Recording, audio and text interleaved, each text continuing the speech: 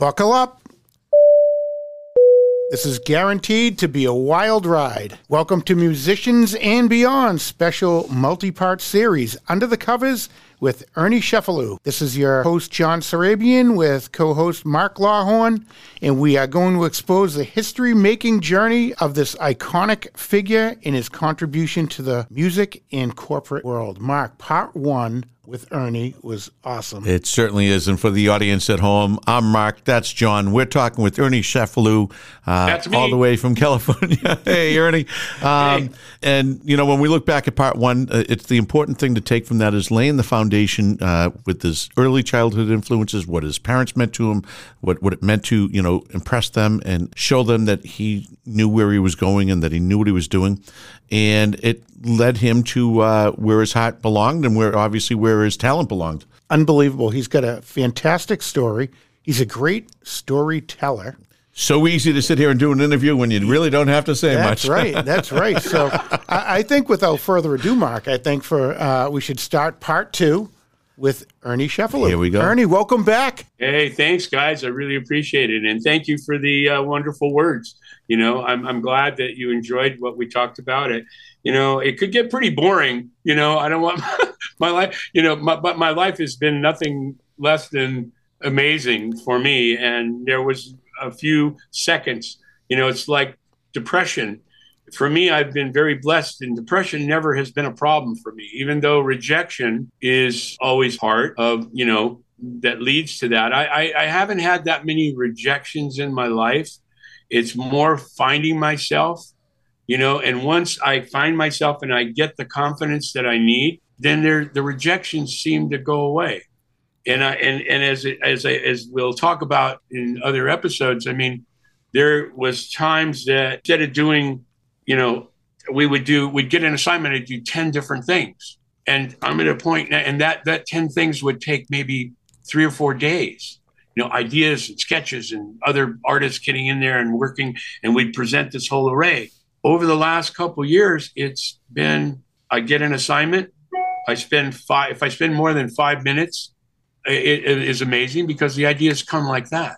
And I guess that's what happens as you get older, as your career gets better or worse, or you get more and more secure in what you do and what you can deliver, the value you can bring to an assignment. It makes it so easy. Solutions, I've got plenty of solutions.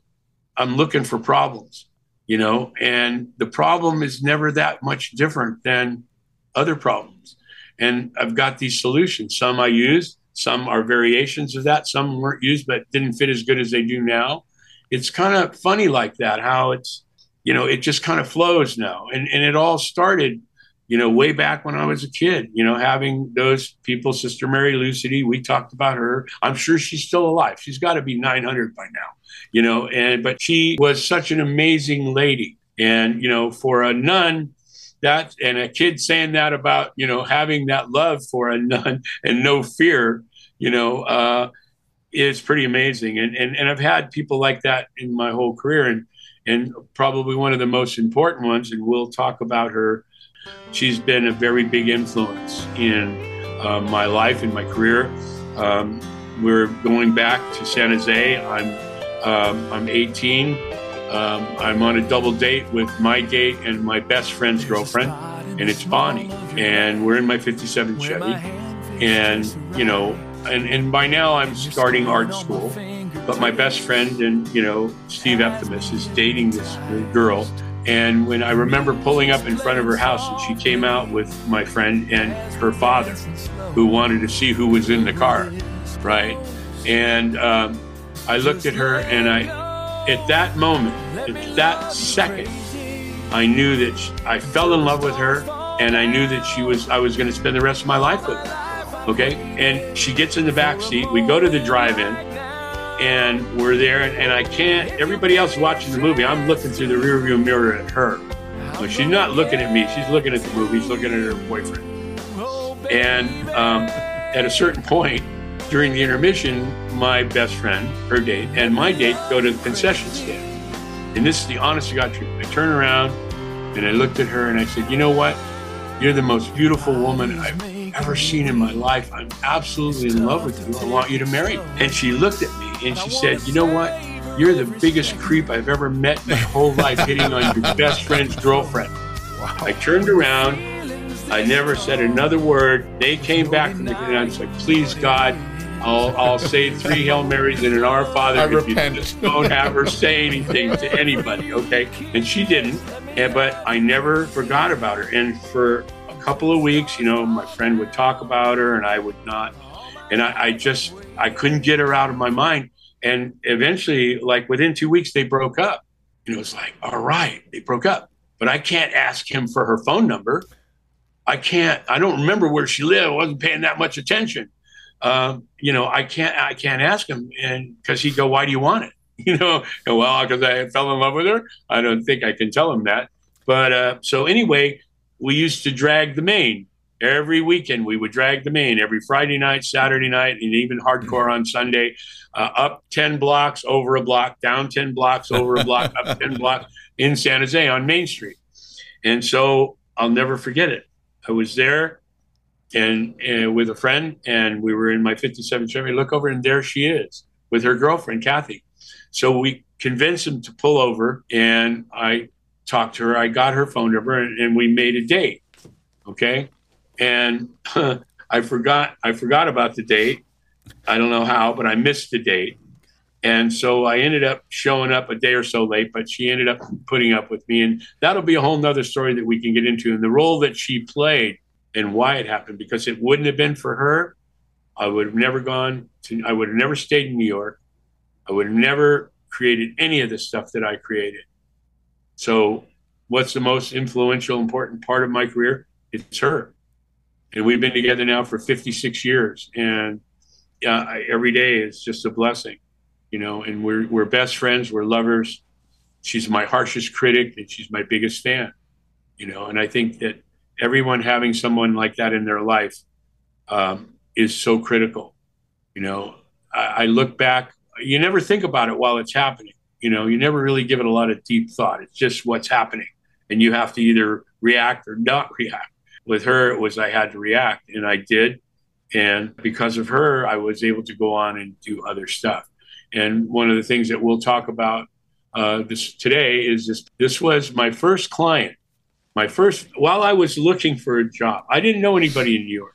I packed up a portfolio, a case that my father built, and I filled it with, it was beautiful, all dovetailed and stuff. He was a cabinet maker. He made this beautiful portfolio, weighed about 200 pounds. So I had to schlep it, and he had a handle on it, and it was cool, man. It was really cool. And I would go on these interviews, and I'd have all this work. And I had, the city of San Pablo was one of the things that I featured, and some of the Dixie stuff that I did, and some school projects. And before I went to New York, I stayed in college an extra year to build a portfolio, and I taught a watercolor class.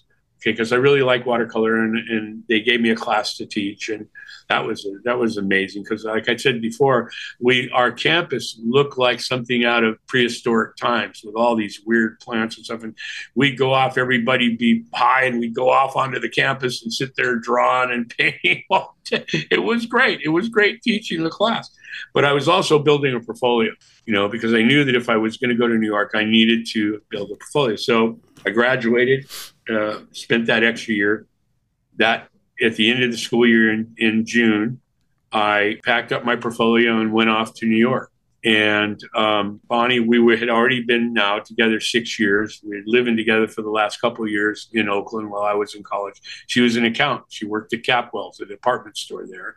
And I went to school full time and taught and built a portfolio. And so the deal with her was that she was going to stay there, and I was going to go to New York, and I was going to bring it to its knees because I was now the best. Okay. I graduated top of my class in advertising. I was on top of the world. My confidence, I had a wheelbarrow that I carried my cojones around in. I was so full of myself. And I knew that New York was just another thing that I had to conquer, and it would happen just like it did all the other times. I'd be the guy out of 2,000 people to win the city of San Pablo's logo. I'd be the guy. I'd go to New York. They'd fight over me.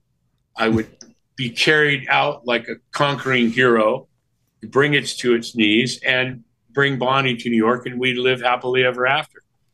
It didn't happen like that at all. Not at all. And it was like and I had made appointments when I was building the portfolio in Oakland. I would reach out to agencies in Manhattan and introduce myself, make an appointment to see, a creative director or something and show them my work. And I had set up maybe half a dozen or so. And then I figured I'd, just cold call, show up. See what happened. Woody Allen said 80% of it's showing up. If you show up, you got a 80% chance of getting it. So I just, stupid me, I'd never really been out of San Jose, man. That was the biggest city, and in Oakland. Oakland was probably a little bit bigger, but I never really been out of California, and I had no idea, of what I was in store for. New York was another place. Never really gave it a lot of thought. That's where all the ad agencies are. So how hard would it be for the greatest guy from California to get a job where everybody's in advertising? They're going to fight for me, So after almost 2 weeks of total rejection and kafah, I decided that it wasn't going to, I made a big mistake. I made a really big mistake. I didn't know anybody. I went there. I got a place in Brooklyn, on Court Street, State and Court, and used to think that I could get on any subway train going into Manhattan. And as long as I stayed on it long enough and it was pointed in the right direction, I would eventually get to where I needed to be. And man, I ended up in some weird places, man, weird Bowling Green and all these weird Harlem. It was kind of crazy. Me in Harlem with this 200-pound portfolio, it's like, are you kidding me? So anyway, I called her and I told her, I said, I've made a big mistake. And I'm going to come home. I'm going to book a flight. I'm going to come home, and I've already worked at Walter Landers. I know I could go back there. I know I could get a job, and there's a few agencies around. I could be a freelancer. We're near her folks lived in San Jose. Mine did in San Jose. All our friends were in Oakland. We had a great apartment there. And I said, I'm just going to, made a big mistake. And I wasn't really as great as I thought I was. I had to kind of admit that to her. And again, up to now, she had been 100%, for it. Yeah, go do it. I'll wait here. I'll hold down the fort. We'll go there. We'll live happily ever after. It's going to be awesome. And I had convinced her. I'd convinced myself. I convinced her. So I was a pretty good salesman on top of it. So anyway, she listened to my sobbing and self-pity. And she said to me, well, you can go ahead and come on back, but I'm not going to be here when you come back. And I'm like, what do you mean you're not going to be? Where are you going? Are you going to pick me up at the airport? How am I going to get home? And she said, no, you don't get it. I don't want to, right now, you're running away from adversity. I don't want to spend the rest of my life with somebody like that. Somebody that every time they face a brick wall, they're going to turn around and run the other way. I can't live like that. I can't live with anybody like that. And you got to be kidding. I'm not running away. I'm just, maybe I'll get a few chops and we'll try it again. And she said, no, you're running away. And running away is like lying. It becomes very easy. It's like cocaine, very easy. Once you get used to it, it's actually your friend. And you can really hide behind it as much as you need to, whether it's a lie or it's another line. It's an easy thing to happen, and I've never seen that side of you, and I'm not going to live with someone that's like that. Now I'm seeing a side of you that I never saw before, and I'm not going to live like that. And I couldn't believe it. Honest to God, guys. So that's like it's tough love. It's tough love. She called you out on it. Yeah, we had been together for 6 years. And that really was a turning point in your life. It was it was a kick in the cojones. Yeah, it sucked at the time, but it turned out to be the best thing that ever happened. She's always been my best friend and my harshest critic. Okay? My biggest fan, the one that'll tear me apart. But I never really had that problem so much before. It was never like that. It was never a life-changing decision that I was making by going to New York. I had already convinced her that we were going to be the king and queen of Manhattan. No problem. Shouldn't be a problem at all. I mean, it shouldn't take more than a week, right? I mean, seriously. So when she said that, I hung up the phone. First of all, I couldn't. She said, I'm not going to be here. You're going to come back. I'm not going to be here. And she hung up the phone. I'm like, oh, man, I couldn't. And it was like a Thursday or close to a weekend. And I had one more appointment that following Monday. And I must have picked up the phone 10 times to call the airline. Okay, I can get back there and I can convince her. She loves me. And I can convince her that it was bigger than either one of us ever imagined, and insurmountable odds. And she would have done the same thing I did. I could move a little of the blame over to her, but yeah, exactly. The story deepens. And so I must have picked up the phone 10 times and then hung it back up. Actually dialed the number a couple times and hung up. And I said, okay, well, this is it. I mean, this is a turning point. Like you said, John, it's a turning point in my life and I could see, I mean, I didn't want to agree to it, but I could see that like lying, like drugs, running away is a very bad habit. And it's easy to get into. I had an Italian mother that was like living with Kojak. When I would come home in the evening, she would go through my clothes. She would go through the drawers. She had my room bugged, I'm sure. And when she'd ask me, what did you do last night? Well, John and I went to the drive-in theater. Oh, really? What'd you see? Oh, whatever. And then when John would call the next morning and I'm sleeping, she would go, how'd you like the theater? How'd you like the movie last night? What movie? Oh, okay, now I'm dead in the water. This is it. So I got really good at lying. Really good, and dialing all my friends into lying, knowing what the story was, because Kojak would drill them and me. And, so when I met Bonnie, she taught me that lying wasn't a good thing. Okay. It was, and I was already addicted. I was a major user. I would use lies left and right, and she wouldn't put up with it, and after 6 years, she got me through that. And now I'm showing her a side that she never expected. She changed my life. At that moment, I said, okay, I've got to go on this interview. I went on the interview, got the job.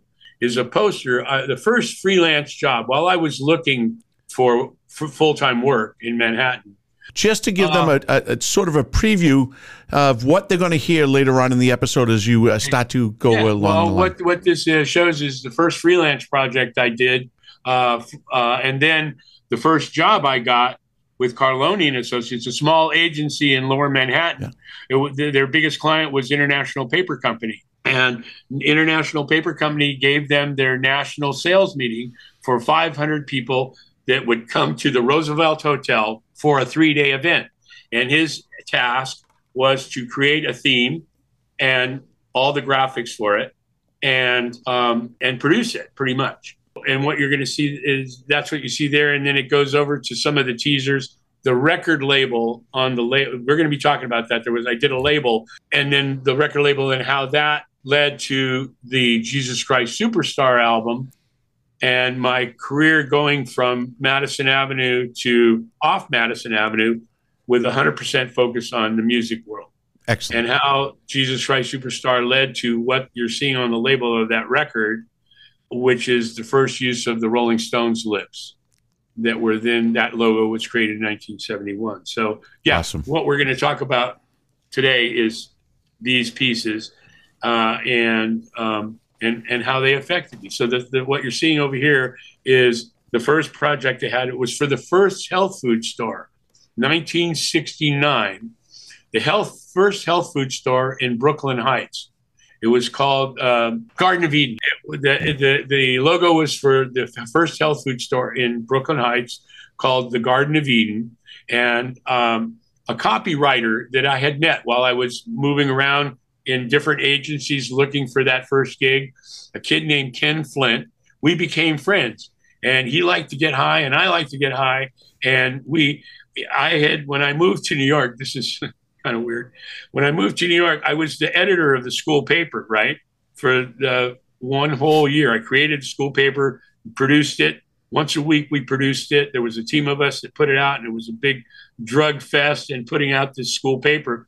And the school bought me a typewriter, an electronic typewriter with the changeable balls for the fonts. This is 1969, 68, 69. So I sold that when I graduated and bought a pound of pot, and I smuggled it to New York with me because I didn't know anybody, and I wanted to make sure I had, party time. So Kenny and I made instant friends, and we lived next to each other. And he lived in Brooklyn Heights, and because this apartment that I had rented in Brooklyn Heights was on State and Court, and so we started partying together. And he was friends with these guys that started this health food store called the Garden of Eden. So he got me a project, and he wrote the copy for it, and I did the graphics in it. I'll send you the logo. You can't see it. It's pretty small down there. It's an apple with 2 bites out of it. And it was kind of like Apple Records, but different. And so he and I worked on that together. And after I did that, I did another piece called Jazz on Grass, which was a bunch of guys that I got involved with that were real revolutionaries because of the Jelly Roll Press that we talked about last time. These guys were kind of the Jelly Roll Press of the East Coast. And they were doing and they had this concert with like the Last Poets and all these different jazz groups. And I did the poster for that. And then I got a job. I went on an interview with Carloni and Associates to do, they had gotten this project from International Paper Company, and they didn't really have the kind of look and feel that they wanted. They wanted something very poppy, and Peter Max was a big influence for me. I loved the color. I loved the composition of what he did. And it was during the peace and love, it was synonymous with everything else we're doing in Oakland and San Francisco and the rock bands and the Fillmore East and Avalon Ballroom and, all the concerts that Country Joe McDonald and the Fish used to play on our college campus. We were a mile from Berkeley, and all that stuff was going on at the same time. So when I went to New York, I had that kind of look and feel from my work. And Carloni hired me to create a campaign and a theme for International Paper Company's national sales meeting, 500 people. So I came up with this idea of like a Rockettes kind of thing, singers, dancers, skits. We hired Skip Redwine, who wrote a lot of industrial music. We hired him. He wrote 10 songs about paper and stuff, and Ticonderoga Tex, big hit. And we cut an album. We pressed an album, 500 copies, and I created it's an album, and I created an octagon album cover. And on the front, it was pieces of these women that were swimming that were on the top of the poster. And so I sort of created, and these other pieces that you see are teasers, mailers that went out to the 500 salespeople that were going to be attending this 3-day event at the Roosevelt Hotel. And so we did rehearsals, we had singers and dancers, and we cut this album. Skip wrote some great songs, and we put it out, and it was a huge hit. I mean, it was a really big hit. It won all these awards and hung in the Union Carbide building. Somehow International Paper Company was involved with Union Carbide.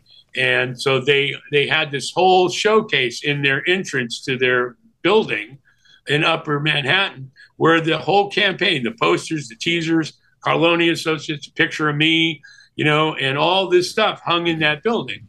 Okay. So in that building was also a headhunter company, a placement company that placed artists in jobs. So I get this call from this guy, Jim, who is a headhunter and places artists in different positions in agencies.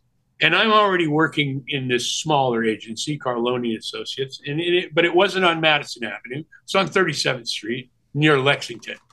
I wanted to be on Madison Avenue because there is a prestige that goes with that. Madison Avenue, big thing, And so... Or so you thought as a young kid? As I thought, even as an adult, as I'm 20-something years old now. I think I'm 21, 22. And as an adult, for me, if I'm going to be successful in advertising, I got to be on Madison Avenue. That's anything less than that is not a success, okay? You got to work in one of the big agencies. That was the mindset. And so I get the call from this headhunter, And he's saying, love your stuff that you did for International Paper Company. There's an opportunity that I'd like you to send you on for a company that's on Madison Avenue, and they're looking for an album, a designer, a creative director, well, actually an art director at that moment. And I had barely been a designer.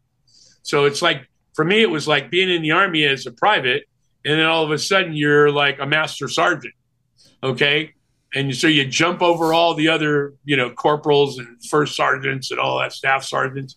And I'm now a master, the position is calling for a master sergeant. And so, but the most important thing that resonated with me was that it was on Madison Avenue. It was in the New York Life building on Madison Avenue. I agreed to go. I went on the interview. And again, like for Dolls Alive and other times in my career, it's all about timing. We've talked about this. Timing is more critical than anything. It's more critical than money, influence, talent, you name it. Nothing comes before timing. Timing is everything. And for me, the timing, it seemed to be right. It's getting me on a path. Okay, now I can see the path I'm on. I don't see the light at the end of the tunnel, but I'm near Madison Avenue and I'm in an agency. And yeah, International Paper Company is their biggest client, but it didn't matter. I'm on my way. So it's funny because at the same time this guy called me to go on this interview, and I've never really said this before, but it's funny. But when he called me, I thought, because it was such a success, we went to a Christmas party. Okay, in 1969, 1970, went to a Christmas party, and there I'm like the hero of the party. I did a thing for International Paper Company that won awards. It was hanging in Union Carbide building. Mr. Carlone took me to the side and said, okay, Ernie, you did a great job here. I want to thank you so much. And I want you to meet with me Monday morning. Okay. And this was, I forget what day it was, but I ended up going on this interview. And it's so funny. We're talking about timing. When I went to this agency, it was on the 37th floor of the New York Life building facing uptown. And it was the whole front of the building was their agency. And it was kind of scary. It was kind of overwhelming. There were probably 50 people working there. And I was sitting waiting for the owner to show up for my meeting. And I'm watching this head of production having 3 heart attacks and 5 cups of coffee and 3 packs of cigarettes at a time. And, his job was to move the work through the agency. And I'm like, I don't know whether I really want to work here. This is really kind of like us.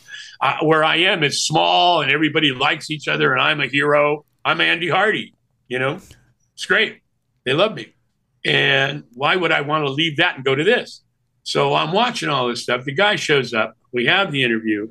He's looking at all the Dolls Alive stuff that I did.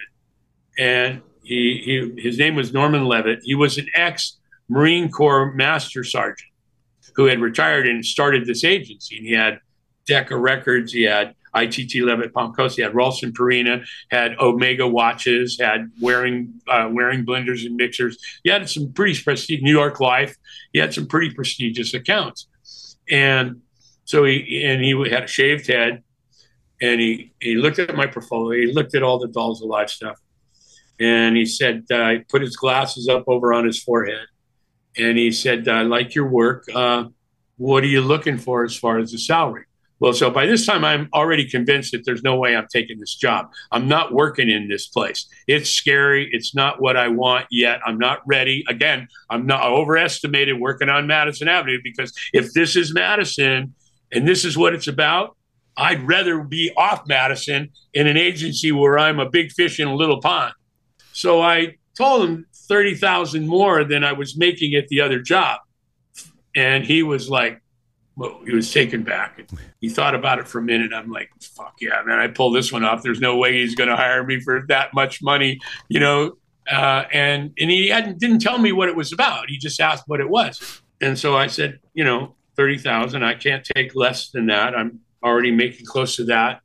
And I was close, 30,000 off, but I was close, and so it wasn't a complete lie.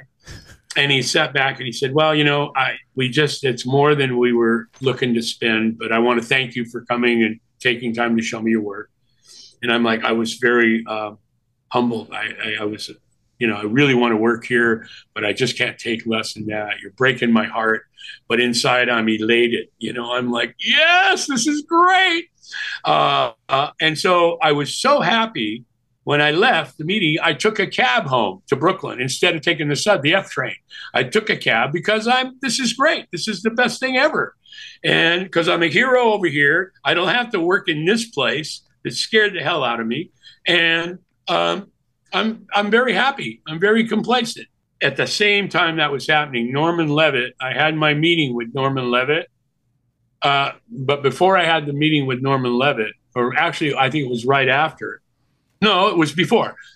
I had a meeting with Carloni, the guy that owned the agency, and I had talked to Bonnie saying, okay, man, this is it. This is going to be great. I'm going to get a raise. I'm going to get all this stuff. I'm going to become an art director, and he fired me.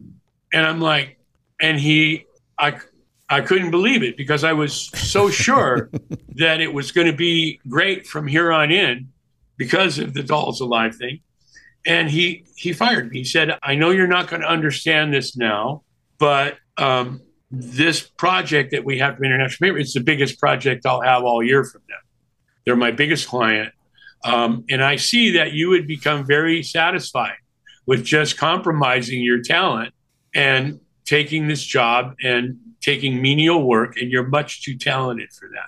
So you're not going to understand this now, but hopefully you'll realize one day that I'm doing it for you, because I could very easily keep you on. You'd be happy and you would be compromising your work. And he was absolutely right. So at that same time, I had gotten offered this job that I turned down. So it was like, oh my God. And on the way home, I'm thinking about all this stuff because I don't really have a job to go back to after 2 weeks, because he gave me a 2-week notice. All because you asked for what you thought was too much. Yeah. And so I'm thinking, okay, now I got to not only explain to Bonnie that, but why I didn't take a job for making a little bit more than I was making and a better stuff. And then how am I going to, she's already talking to the headhunter because he's calling her during the day while I'm at work, because I didn't want to go on another interview. I didn't want to be jumping from job to job, but I didn't know I was going to lose my job, and I didn't know I was going to get offered a job. So I'm like in this predicament, right? That halfway home across the Brooklyn Bridge, I'm thinking, what am I going to tell her? How am I going to, I don't lie anymore. So I got to have to come clean here. This is really, I'm screwed. Lying is much better. Chances of getting caught are much less, so I'm working it out. I go upstairs. We lived in Park Slope on the second floor. And I went up and before I could even ring the bell, she comes to the door and she says, Mr. Levitt called and he wants you to call him. And I'm like, oh, no, this is good because I don't have to explain to her right away. I can perfect my story. And I'm on the phone with him. So this is even better. This is going to be great.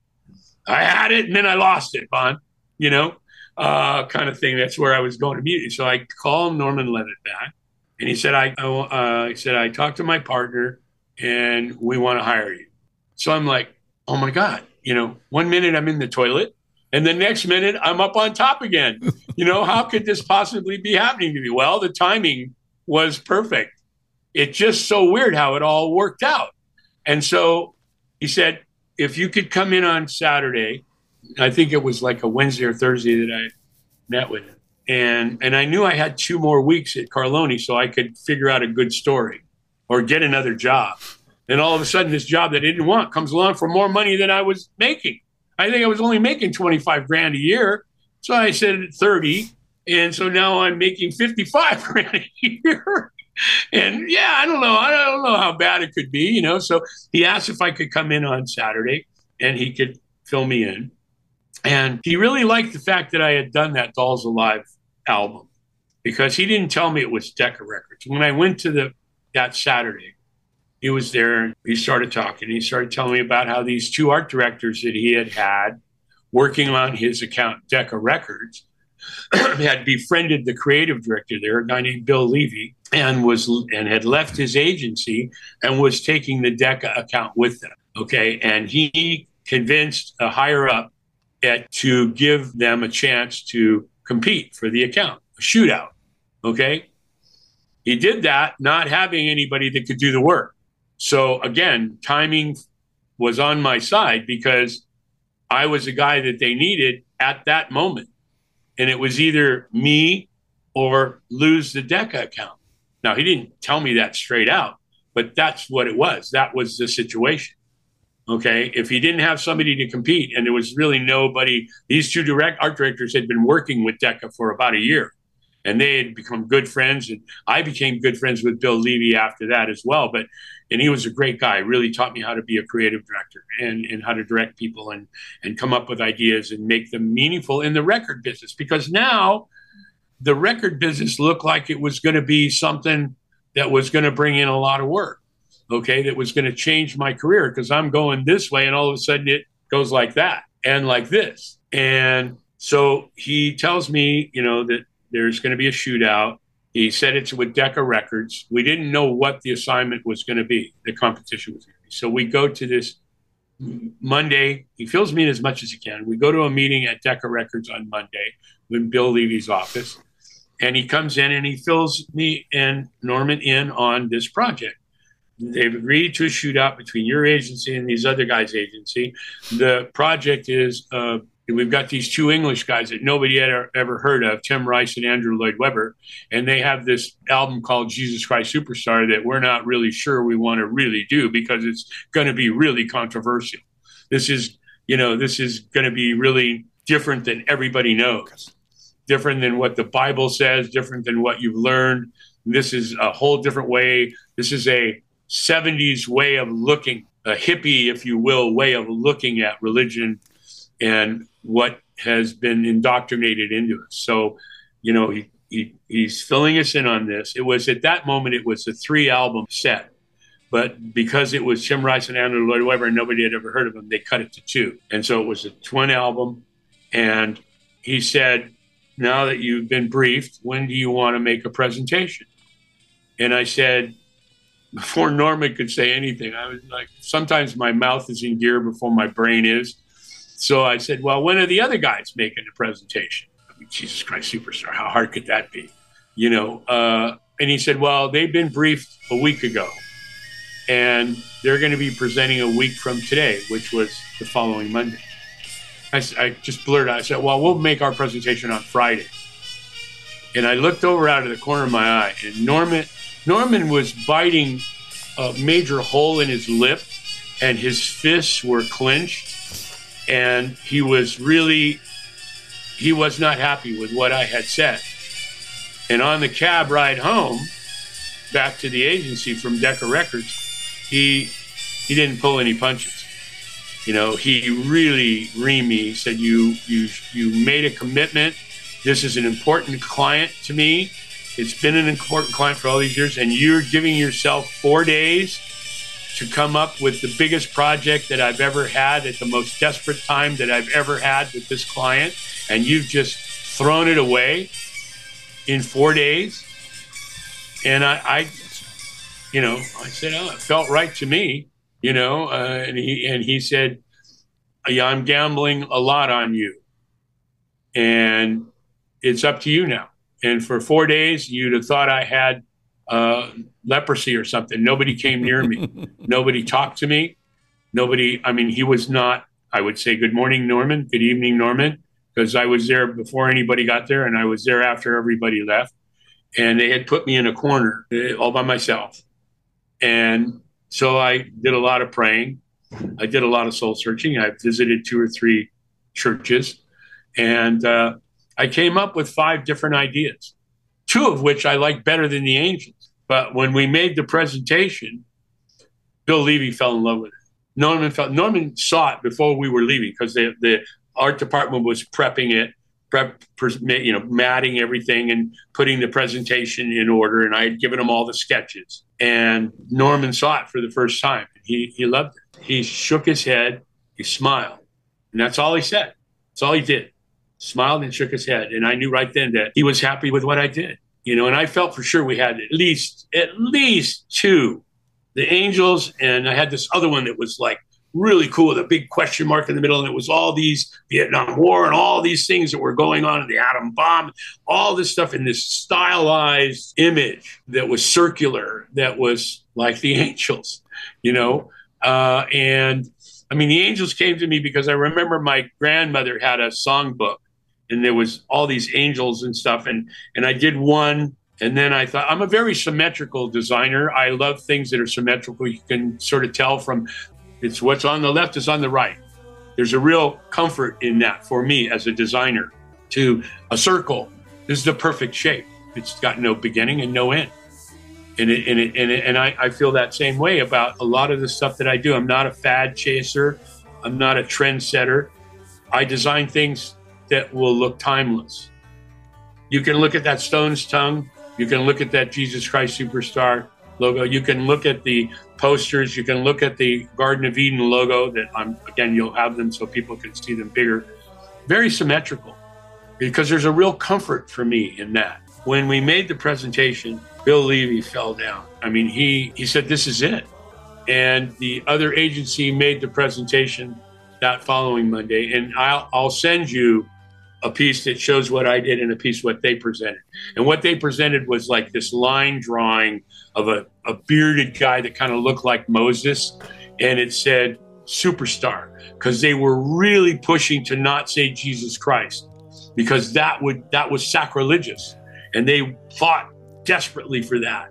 And so, yeah, go ahead and you may convince Bill Levy, but now you got to go convince Tim Rice and Andrew Lloyd Webber to change the name of their musical.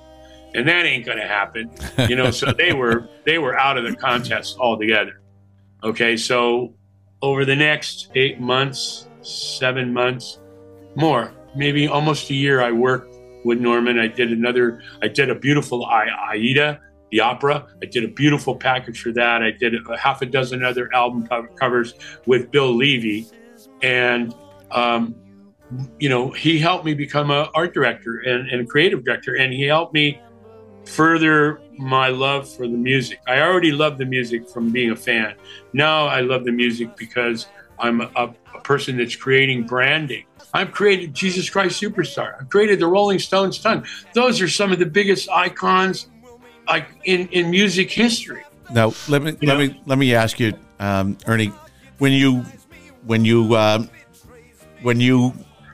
yeah, I'm like that. They get me all the time for touching buttons. I touch a button, everything's screwed.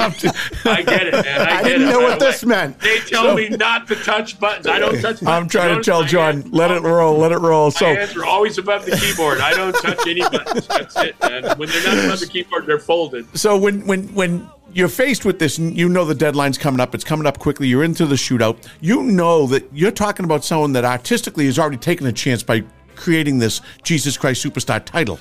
So you know that you're playing into their hand. How does the other agency, other than just having a tie too tight around their neck, not know that you can play right into that? It's a very interesting question. I've never been asked that, but I can tell you, I think it's because they came from an advertising background. There's a difference between doing advertising to the masses and doing artwork for music to the masses. It's even though that consumer of music is going to a grocery store to buy a product, it's the same guy, but it's two different mindsets. Absolutely. It's left brain, right brain. Yeah. And I think these guys were more into the advertising end, because I had seen some of the other covers they did. And at that time, album covers were the perfect album cover was a photograph of the artist or the group and their name in the top third. That was the perfect, because if it's set in the bin and you're going through the bin, you only see that top part. And we were breaking all the rules. Yeah. And as we got into Pacific Ioneer, and we're going to be talking about in upcoming episodes, we were what you would call trendsetters. We were breaking the rules. Today, you're considered disruptive. Right. I would say that my whole career has been disruptive. I don't go where most people would go. I do what my heart tells me to do, and I've been blessed enough times to be right, to where I've been able to build a career out of that. And the more the years go by, like we talked about earlier, now instead of taking days, I take minutes to come up with solutions. It's just like that. And I'll actually, if I make a major presentation, I feel guilty. So I'll do the first one, which is right back. Then I'll do 3 or 4 more just to make them know that there's some thinking that went into it. It wasn't, because that's one of the reasons why agencies charge so much money. They take so much time to do stuff, because if it really was sold the way it came up so quickly, they wouldn't be able to get the fees that they get. Right. I mean, I'm not unusual. I'm sure that everybody that does what I do, that's been in it as long as I've done it, has some success, feels the same way.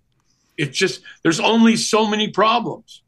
There's only so many solutions for those problems. And it's a matter of having, I was once telling somebody, I have 2 or 3 big boxes of sketches that I did that were never bought. And I never threw them away, because I always thought, well, someday I'm not going to be able to slap my ass with both hands, and I'm going to need an idea. Okay. So I can bring down that box, because it says Ernie's idea is real big on the outside. So there's no guessing what it is. And I've got thousands. I can go through those boxes and I'll find a solution. It might have been for somebody else, but it's a solution. But it's going to fit somewhere along the line. And you're going to think about that and say, oh my God, wait, I know exactly what we're going to use. I know. Yeah. Now, there's only 3 boxes it could be in. Let's pull them all down and start going through them. And I may find something that I forgot all about that would even be better. Right. I never throw away an idea. Never. Ideas are like money in the bank. Okay. Because even if you don't know how to write a check or take it out, all you have to do is show them what you got, and they'll give you what you need. Yeah. Excellent. And I can do that. I'll always be able to do that. I'm 77. I've never been given a problem that I haven't been able to come up with a solution for. Now, whether the client likes it or not, that's a different story. Right. Okay. Because I've had clients that I present something to, and this is just great. I want to add yellow. No yellow. Well, why not? It needs to be. No. My wife doesn't like yellow. We can't do yellow. Oh, okay. And your wife had 1 semester of art in junior college. Okay, so we should. Meanwhile, millions of people love yellow, and yellow is what's needed. And you don't want to do it because your wife doesn't like yellow. So it's like, oh my God, really? Yeah. So I've been very, very blessed. I've been very, very lucky to be able to get solutions that are needed, that are relevant. It's all those years. And we'll talk about not only the music, the corporate, For me, variety is the spice of life. All I did every day was an album cover. I might as well go to work for General Motors, putting door handles on cars. Right. There's no creativity to that. Let's just remind the audience at home, this is part 2 of a series covering the life, the work, and the journey that Ernie Cefalu has been on in the advertising world, in the album cover, artwork world. In so many ways, he's touched upon so many different things in this series, or this episode, or this part 2 of our series, that you got to be reminded that, he came from a small, humble beginning up in San Jose, California. His parents brought him up. He met a beautiful girl, Bonnie. He's touched on how she was the greatest influence in his life, and how that made sure that he stayed on track and stayed with his nose to the grindstone, working towards what he wanted. And we'll learn more about where that work goes to in part 3. So it's wonderful to hear the stories that you're telling us, Ernie, and it's awfully exciting to hear how the world of advertising works, and how you found a way to make it in a different realm, or in a different aspect of it than most people would normally go down. And it's really funny because at 26, I started my own company, and I never really, I put up $2,500. My other 2 partners we all 3 work for the same company, vice president of sales and head of production, and the creative director. All 3 of us left that company. We each put in $2,500, and we started Pacific Ioneer, January 1, 1972. We opened our doors, and for those that heard the teaser episode 28 leading up to this series, you may have heard Ernie talk about how that night came about and how they made that decision on I was going back and forth. The guy we worked for at the time wouldn't pay for an apartment for Bonnie and I, so she stayed in San Jose, and I would fly home on the weekends and be with her. And it's funny because we lived together for 6 years, and when we stayed at my parents' house, they wouldn't let us sleep together. It was so strange. But anyway, I brought back some incredible mescaline. and from one of my friends in Oakland. And I decided that I was going to go to work for the competitor to the company that we work for, a company called AGI. It was a print firm out of Chicago that was selling board printing the same way Craig was. And I was going to go to work for them. They were whining and dining me. And that'll be a story that we talk about next week, because it's very interesting how all that happened, how Pacific Pioneer was led up to by not only these guys, but by Ivy Hill, one of the biggest printers in the business, and how they helped us and how it all came about. And we decided, and Tony was going to go back to New York. Lou was already in New York, and we had pretty much had to get rid of Lou because Lou couldn't make the transition from employee to employer. And it was just taking up too much time, and we were really working too hard. And so we bought him out. But I came back to LA with this mescaline, and Tony and I now had become really good friends from not liking each other at all. 3 months later, becoming good friends. And we decided, okay, I'm going to go off and work for AGI. They've been whining and dining me. He's going to go back to New York where all his connections were. And we were going to split up. Okay. And we had, in the interim, we had sold Big Bamboo to Lou Adler and Cheech and Chong, and we had sold Schools Out to Shep Gordon and Alice Cooper. So that furthered the bonding of he and I.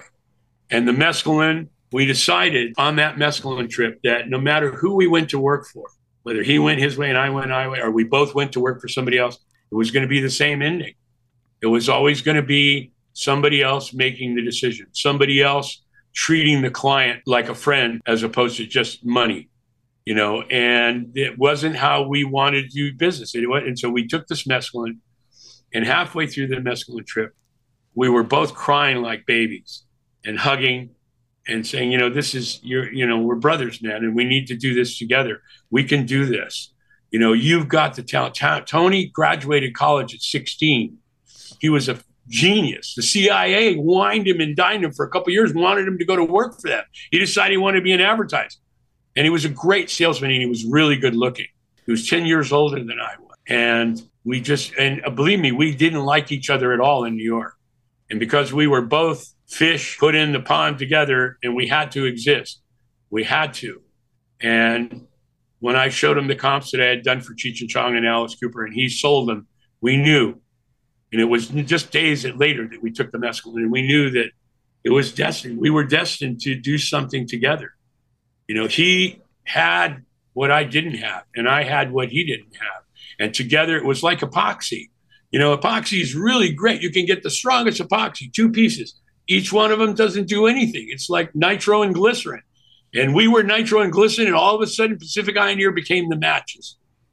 And the rest was like, it was better than any LSD trip or mescaline trip I ever had, man. It was a high that was unbelievable. We can't wait to hear what you have to say for episode 3 that's going to be up and it's not always about drugs, but it was that moment. It was that sensitivity. It's like the Celestine prophecy. It was needed at that moment. That it's that moment when you're with somebody that's ready to receive, and you're giving, and you're ready to receive, and they're giving. It's that magic moment.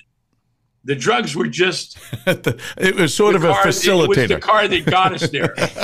And it became much more than that. We decided the name was going to be Pacific Pioneer because the Pacific Ocean, the eye for the art and the ear for the music. And our tagline was, our mothers always wanted us to be doctors. I love it. That's beautiful. How it started. And that, my friends at home, is how you start a business. Yeah. Well, yeah. Ernie, again, thanks for sharing these stories. I mean, the world needs to know all these stories behind the story, and you truly are a history maker. I thank you for that. I'm very humbled by you guys, willing to do this with me and with me, because it's not just about me; it's about all of us. Well, and about we talked about it. I want to leave a mark, and because of people like yourself and Joyce Conway and some of the other people in my life, I'm going to be able to leave that mark behind, and it'll always be there. As long as people have eyes and ears, they're going to see what I've done, and each generation is going to discover that music. Well, you are a history maker. You are our friend, and you are one hell of a good storyteller. And well, thank you. Thank you for giving me the opportunity. We'll see you on episode 3. See you on episode 3. Thank you for being our friend. Thank you, Ernie. All right. Thank you, guys.